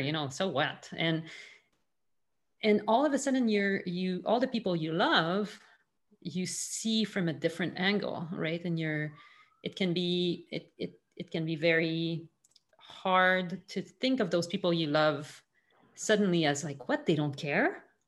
And so there's a big break there that can happen. And it can also be socially isolating. I know some people who, after they went vegan, they would not go visit their family anymore because their families couldn't understand what was going on. They were trying, for example, to feed, I don't know, chicken nuggets or something to their kids. And it created all these conflicts and it was very difficult. And it's a side, over the years, some people I know that have been animal activists for many, many years that are, there's these protests that some people do. They actually stand outside the slaughterhouse. So there's, the trucks come in from the farms that can be quite far away. They bring in the animals. And so those people are standing outside the processing plant. And sometimes they give water to the animals, or they will just, pet their noses before they go in. And it's, your friends are dying, every day you make, it's like seeing all those dogs, for example, imagine them being dogs, right? Then you pet all the dogs and then they go and they come out as, meat in a little package. So there's another aspect of veganism that is really challenging. And I want people who encounter that to make sure that they get the support they need. And there's support groups all over the internet. I was mentioning this psychologist from Australia called Ash Nayati, who helps people deal with that. I think it's becoming increasingly known within the community that it can happen to you. But if you're by yourself, you're not an activist or anything, you just, stop eating meat, and your family and you're having all these conflicts, you have to know that you're not alone. And that there's a lot of humans just like you who have seen on the other side of the curtain. They also care, and they're also trying to make the world a better place. You're not, it's not a lost cause. I think it's important to acknowledge that that's a risk, but it's something that we can do about it. I definitely want to take a moment to, acknowledge this privilege that I had, because when I turned vegan, so vegetarianism, being a vegetarian is really acceptable in India. It's, really normal. Like, nobody will point out to you if you turned a vegetarian someday. Obviously, people will mock you and stuff like that, just, in terms of comedy and stuff like that. But people, like, being a vegetarian is okay. Yes. It's normalized. When I turned vegan, a really close aunt of mine is kind of a naturopathy practitioner. What does that mean is, so it's kind of an alternate medicine in India, and they they really focus on your food and diet, and they include more natural products in it. That's it. So it's essentially vegan. So she was vegan, she turned vegan like a few years ago only. So, she used to not have dairy in her household, or really, less amount of dairy. I had that privilege of not explaining too much, like, what am I doing and stuff like that. Or how am I going to survive if I don't consume milk? Because it's actually a really good question in India, really common question. How are you surviving if you're not consuming milk? So I feel it's important that we, acknowledge our privileges, and this has been a privilege of mine. So I didn't suffer mentally, in my family and stuff around, and people did not ask me really harmful questions. That was a privilege. I I don't want to say it will happen to you, but maybe it will later too. You know, I think it's something to be aware of, that as time goes by, there's some people that just, you know, they used to be comfortable with it, and then eventually it wears on them. To be the one thing, I personally don't mind being the black sheep, you know, being the one weird person in an environment. Some people are really sensitive to that, right? And my husband goes, like, he just wants to hide when we're at a restaurant and the server comes, and it's not like an obviously vegan restaurant, and it's not clear, you know, is this, or can you change this dish and make it for me without like the cheese, or can you just make sure that there's no milk or whatever? And he just goes, you know, hides under the table, because he doesn't like making people uncomfortable, or being an inconvenience, sticking out like a sore thumb, you know. And I think for some people, it's really, over the years, it can be really a big challenge. So just something to be aware of. I think in general, there's more benefits than downsides. But again, it's important to take good care of ourselves and to have that awareness, to build the space. You know, again, cooking is self-care, and making sure that sharing good vegan food. It's also, you know, it's also frustrating if you're like a mom like me. I know a lot of other women who have decided, you know, I think I want to be vegan, and then they start making vegan food, and their kids are like, yuck, you know. And that's like, what do you do with that, you know? And then, or being in a situation where somebody who is vegan but feels like they have to cook meat for other people, and it's really, they can feel really conflicted about it. So it's complicated. I don't think it's a one-way street. A part of reason why I feel I haven't encountered that yet is because I haven't been truly a voice or an activist about it so far. Like, absolutely, so I'm really kind of, you know, intense about when people mock or roast others online, when they are being, you know, unkind to others. So I would leave a lot of comments or have a lot of conversation that why do you feel a need to, you know, like put up this unkind conversation to this, or why did you say this unkind thing to this? So as much as I'm passionate about that form, that why are you judging that person, or, you know, that those areas, I haven't been that much passionate to talk about publicly about veganism yet. Probably one of the reasons I'm still counting on those privileges is because I haven't gone down that road, maybe. It's definitely, that's something I thought about when I was naming my business. And I'm really not a good person at naming like business and products. I don't have a marketing background. I don't come up with like sweet sounding jingles. Milk is the complete food for you. I really debated putting vegan in my business name. And some people around me were advising not to, because they were saying, well, you know, there's a bunch of people who, you know, feel that the word, you know, vegan in North America, that it's definitely changing. But there's really, my husband, when I first said I was going, okay, now I think I'm going to be vegan, he was like, you're going to like shave your head and do all sorts of weird things, right? I mean, or you're going to be protesting every weekend. And he was very uncomfortable with that idea that I would be a radical, right? Anyway, there's nothing wrong with being a radical in my opinion, but that's a different topic. But definitely, having, when you go out there and you identify yourself, and if you tell anybody, well, I think it's not, you know, when you tell people the truth about where eggs come from, for example, most people really don't like that idea. And most people don't want to think of themselves as bad people. So if you share that with them, and then they're like, oh, so if I'm eating eggs, are you saying that I'm a bad person because it's my fault if they're doing this, right?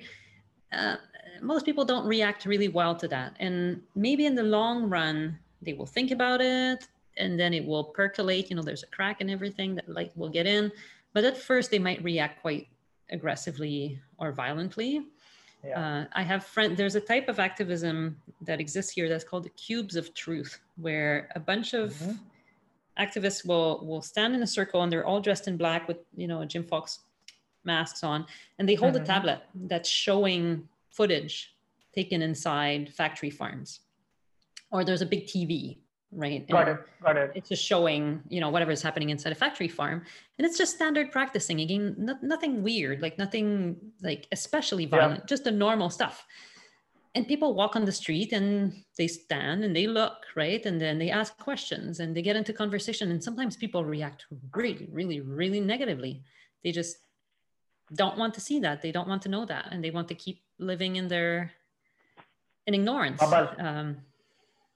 It's the same thing as being spiritual, I think, in such a way. Some people just want to think about complicated, messy stuff. Hard. Yes.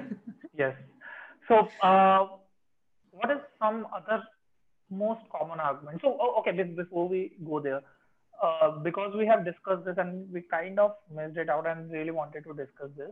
What are really common deficiency you see when people, turn to veganism? One of them is B12. But so B12 is important to talk about, and it's really the only really critical thing to talk about. And even people who eat meat really should be supplementing their B12, especially in the later, after 50 years old. Everybody should be supplementing B12 because once you start having damage done to your body from B12 deficiency, it's very, very, very hard to reverse it, if not irreversible. So that's definitely something.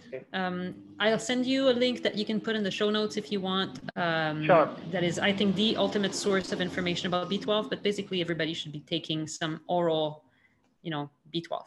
The other things, it depends how well you eat. And even then, I don't think a supplement can really do very much for you compared to eating the food in its whole package. So the only other thing, especially for us living in the north in a place like Canada, we need to take vitamin D. And vitamin D that's for sale in the stores usually is made here. It's made from sheep wool for some reason, but it's possible to buy vitamin D that comes from plant sources. So for us, it's really important because we don't spend much time in the sun. And even when we do go out in the sun is not as bright as it would be closer to the equator. So we do need to take vitamin D. Usually it's also included in like plant milks and stuff that you buy, but I personally just take a supplement. But the rest of the foods, really, it's better that we just eat a broad variety of foods as much as possible, as many of different things as possible and as whole as possible. And of course, it's fine to chop an onion. I'm not suggesting that you should eat an onion like an apple. Although my daughter, when she was 18 months, she did that. She grabbed an onion and she took a big bite and she was like, ew. But, eating, as I was mentioning, the daily dozen. So every day, make sure to have some different legumes, beans. Every day, have some whole grains as whole as possible. Have some vegetables. Have some fruit, have mushrooms. Mushrooms are awesome. They have lots of cool things in them. Spices, lots of different spices. Drink a lot of water. That's important. A lot of people get dehydrated. So drinking lots of water, having some exercise. And that's about it. Cruciferous vegetables like cabbages. And as again, eating things that are colorful bring you more nutritional value than eating things that are white. I mean, it's kind of common sense. I feel like silly saying those things, but in this age where we're trying to scientifize everything, right? It's like grandma was right. Eat your vegetables. Simplify it. So my dietitian gave me like a really great recipe for like doing it on my own. So she mentioned that like in every meal, just make sure that you're having protein. You're having healthy fats, you're having carbs, you're having some vegetables or pulses, essentially both of them, because, fiber. And just try to have them, like eat, do not fool yourself 100% and try to plan it before, just really simplifying all those steps. Yeah. And something I didn't mention in the daily dozen is nuts and seeds. Those are great. Eating oil, for example, there's a lot of vegans that are plant-based people that are completely against oil. I think if you're in an unhealthy body in, later years and you're having problems, certainly you should cut back on oil entirely. But for most people, having like to small amounts of oil, I don't think is a big problem. But if you're thinking about fats, it's better to get again fat from the whole plant. So not a bean that has been, pressed so you get the oil, but eating olives or eating nuts and eating, pumpkin seeds, sunflower seeds, hemp seeds. Those are all amazing sources of, nutrients that are, little bombs waiting to blow up into a plant. Like this is, when you think about it, it's so wonderful. And they're super nutritious and better sources of fat than, oil straight up. And interestingly, so I was having a lot of energy issues. Like my energies were really low January this year, so like 4 or 5 months ago. And because I was working with a dietitian back then, so she recommended me the vitamin D3. And totally. I didn't check the source, and I'm going to check it now. And just by, so it was supposed to be, I guess, 60K IU, and I was supposed to take it once a week for 12 weeks, I guess. And within the first 3 weeks or 4 weeks of taking it, I actually saw, my energy levels going up. And that kind of reminds me one kind of tip that I want to mention, that I haven't, one advice that my friend gave me that I didn't take yet is, like get yourself tested, like some blood test, like in depth, see what are your vitamin levels, what are your, where is your blood. Yeah, I find that interesting. Personally, I don't do it. And the reason is that if I'm feeling well and I get my levels tested, I think there's a lot we don't understand. And I'm not against science, but I think there's a lot we don't understand about certain things. And we've set some values to be normal, right? And for example, iron is a good example where the results of iron tests don't necessarily reflect the right thing. And there's a disease called hemochromatosis where people pile on the iron. Their bodies don't get rid of iron. And basically they poison themselves, right? And it's quite common. Here it's 1 in 300 people or so has the gene for the disease. And it runs in my family. And so, your iron looks really good on your test results, but actually it's not good for you. And especially if you're getting heme iron, the iron that comes from the blood of animals, as opposed to non-heme iron. Well, heme iron turns out to be possibly quite toxic to us and to our organs. And it can be like a contributor to cancer and lots of different problems. So I think, if I feel bad, if I feel weak, if I'm not myself, if I'm feeling tired, I'm going to get tested, right? And then I will act on the results. And same thing for my kids, right?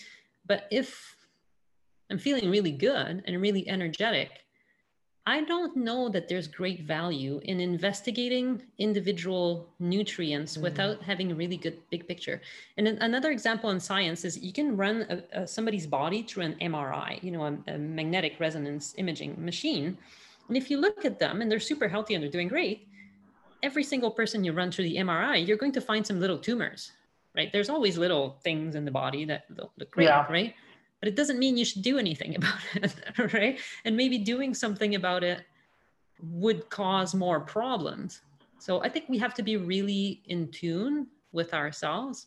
I don't think it's necessarily a bad thing, but if you're taking your B12 and you're feeling good, if you're taking B12 and you're not feeling good, some people have a gene that they don't process B12 properly. Then, you probably need to do something about it. You maybe need to get injections, or I don't know what it is, right?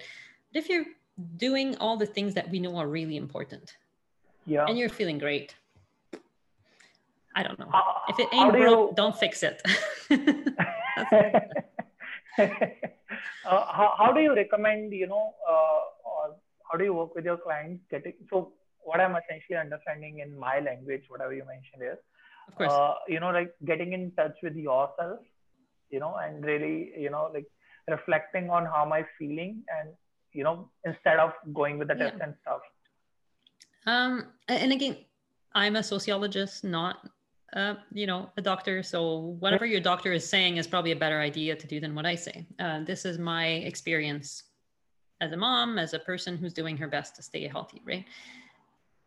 There's a few things we know are important in life, eating well, sleeping, reducing, Mm. managing your stress, and getting exercise, moving your body every day, and being in a community, feeling loved, feeling like you belong, and feeling like you love other people. If you've got those things nailed and you're feeling poorly, then definitely you need to get help, right? But if you're feeling Yeah. really tired and you're sleeping 6 hours a night or 5 hours a night or whatever, then, first thing to do for me is to, work on your sleep. Mm. Or if, you have obvious anxiety issues, I know it's tempting to look for like nutritional reasons for it, because those are things that we can grasp from a more like scientific kind of perspective. It's like, oh yeah, there's Yeah. a number in black and white on the paper. I can do something about that Mm. number, but it doesn't mean you'll do something about feeling bad about your anxiety. So I think, the really common sense things: eating, sleeping, stress management, exercise, and community are really and if, take care of those 5 things first, and then that's the next step, right? But you can't be aware you can't develop awareness if you're not managing your stress, for example, because you're always in, fight or flight response. And that's more Mm. something that you know a lot more about than I do. But I think I find it difficult. I think as a society, we've just gone to the doctor, and my husband's a doctor, for full disclosure. Okay. So, I mean, I'm not against doctors. I love doctors. They're great. I'm glad that we have medicine. I'm so glad that we have antibiotics. I'm glad we have Yeah. vaccines. If I break my arm, I'm really glad there's a surgeon to help me. Right. Yeah. But I think we've just made it a habit to just go to the doctor Yeah. for whatever it is. And doctors are trained in a very narrow way. As in history, maybe we would have gone to the shaman or to the priest or somebody else, but now we go to the doctor if something's wrong with us. But a lot of doctors, they have the tools that they have, but they may not be able to help you how to sleep, or they may not be able to help you with your anxiety other than maybe giving Yeah. you some antidepressants or whatnot. So when there's an acute crisis in your life, if you're bleeding, or if you have this Yeah. big mass sticking out of your body, yes, please go to a doctor, right? But if your problems are, sometimes the medicine is not the right place to get help. Maybe not the first And place. yeah, and or they're a part of the team, certainly, but they can help from a medical perspective. But there's so much else that's broken in our societies. We've really Yeah. haven't been treating ourselves really well as a species, and repairing those things. Sometimes I like to fantasize about starting this anti-capitalistic medicine clinic, because we've by seeking a ways to go faster, to get more profit, to endless Yeah. economic growth, we're pursuing a lot of stuff that's not great for us, right? And it's not I making people happier. Yeah. So I have this one question that's a little unrelated to what we are discussing right now. Uh, so you mentioned that book, and it kind of that like caused some dots, connected some dots. Mm-hmm. You mentioned that book where the team of researchers, narrowed it down, like how food are impacting to certain health issues and stuff like that. So I'm kind of curious because I work with a lot of clients who have, who are working on their anxiety, not clinical anxiety per se, but non-clinical anxiety. And so, what are the like food aspects of it, or nutritional aspects of it around anxiety? That's unfortunately not a topic that I know very much about. I'm Okay. aware that, so the website of that team is nutritionfacts.org. Okay. Nutritionfacts.org. And the person is Michael Greger. He's the Okay. public health doctor who started that many years ago. And they make videos on, like, they publish like 1 or 2 videos every day. It's such an amazing Oh. resource of really, and it's all about the science. Like, he's not touchy-feely one bit. But they do have a number of videos recently that have connected to the theme of mental health, anxiety, and things Okay. like that. And I have heard him say that he was hoping to write a book specifically on that. After How Not to Die, his Hmm. following book is called How Not to Diet. and it's about all the awful, I've heard the name of useless the book. How Not to Diet, yeah, which is really about, weight loss and how not to do it, basically. And anyway, so that's one thing. But I've heard that he's considering publishing a book on mental health, because there is a lot of useful research there. But I'm not your person for that. But again, No I problem. think eating whole foods can never hurt, but it should be one part of the pie. Connecting with other people, sleeping. So one thing that I have seen is having some water really calms you down, calms your body. Having a glass of water. Having some. Oh, glass of water. Oh gosh, yeah. Which reminds me that I'm thirsty. Yeah. So right there. Having a glass of water really calms you down. So then again, depending on your level of anxiety, you cannot tell this to a person who's going through severe clinical anxiety or has a clinical anxiety disorder. But then again, if you're nervous, you're going for an interview, and having a glass of water is a really great thing to do. And breathing, and we were mentioning earlier, when your blood flows better, and that's definitely something that happens when you increase your fiber and decrease your saturated fats, your brain thinks better, right? And when your brain works better and gets more oxygenated and gets more hydrated, I know in running performance, when for running racing, when you get dehydrated, your performance decreases by 10%, right? So I mean, we have to take care of ourselves. At the end of the day, there's nothing, we only have one body. Sure, the cells, and the good news, we have one body, but every cell in our body almost replaces itself multiple times during our lifetime. We change the compo.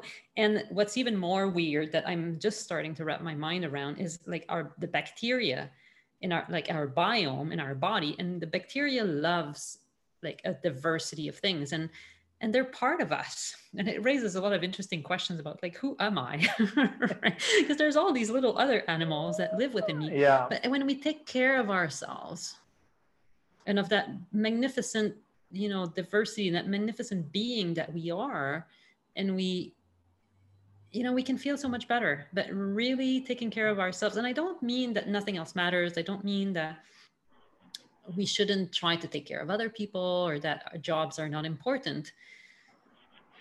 But going back sometimes to the basics, I think it's something that we go over too quick. We spend too much time losing ourselves. And I'm guilty. I have a thing for Facebook. I just love connecting with people on Facebook, right? But then I take a step back and I think, why am I doing this, right? And maybe it's because I'm feeling lonely. Maybe it would be better to go for a walk with a neighbor or a friend than to scroll on Facebook for another hour. It's not my specialty one bit, right? But if I can cook a meal and eat it with them, it's even better. It's getting even harder for the coming generations, to be honest, where the line between reality and internet is kind of fading. I'm a weird person who was raised on the internet when I was you were a teenager 10 years ago. I was a teenager 30 years ago. And it was like, oh gosh. But I was on the internet then. And I remember that people were like, oh, they're not real people that you're talking with. I'm like, yeah, they're real. They're just not here, but they're real people. And like you and I mean, we're talking on the internet right now, and I feel connected to you. And that's just an awesome possibility that was not on the radar 50 years ago, right? And there's such a potential there to use this tool, and that's the internet, for more connectivity between people and more compassion. I can understand more how other people are living in the world. But it's a matter of balance, right? I also need to understand how my neighbor lives and be compassionate and connected with them. Totally second that. So I understand that, you have to go back to your kids who draw really great pictures in your background that you have. Yeah. But before we end this conversation, is there something that you think we would have missed talking about? No, I'm glad that we talked about the two sides of what it can mean for your mental health to be more plant-based and more vegan. And I just hope people feel inspired after watching this, maybe to, hit the market and buy ingredients, not buy things that have ingredients, but buy actual ingredients. If it has ingredients on it, well, don't buy it. If you can't tell exactly what it is or what's in it from looking at it, then go buy something else, right? And that they just cook the simplest possible meal for themselves. It doesn't have to be fancy. There's so many recipes on the internet. You can, even vegan recipes, which you would think you would reduce, you can niching down, but there's so many recipes, and all of those recipes have like beautiful pictures, and you're looking at it and you're like, wow, well, I can't do this. I don't have all the ingredients. I can't possibly cook something as beautiful as this. You don't need to, just some vegetables and some whole grains and some beans, and you have yourself, and with a sprinkle of nuts or seeds on top, and you have yourself something absolutely wonderful. And don't let those recipes intimidate you into not doing what's possibly the most life-changing thing, which is cook a beautiful, tasty, simple, plant-based meal for yourself. And then you have to invite me to eat it with you. For I'd love to do that. So thank you so much for doing this conversation with me. I really enjoyed it. And personally, I feel, I feel a little bit more confident in speaking out this part of mine as well that I've been practicing. It was just a matter of confidence that, whatever I'm doing is actually working, and it's okay to share with others. Share what's in your heart. It's beautiful. You're doing that already. Yeah. Thank you so much. And I Thanks to you. Really enjoyed our conversation. Thank you so much for coming in. Thank you. I'll be back anytime. Hopefully really soon. All right. Thank you. Okay. I'll see you then again. Bye-bye. That was wonderful. Take care.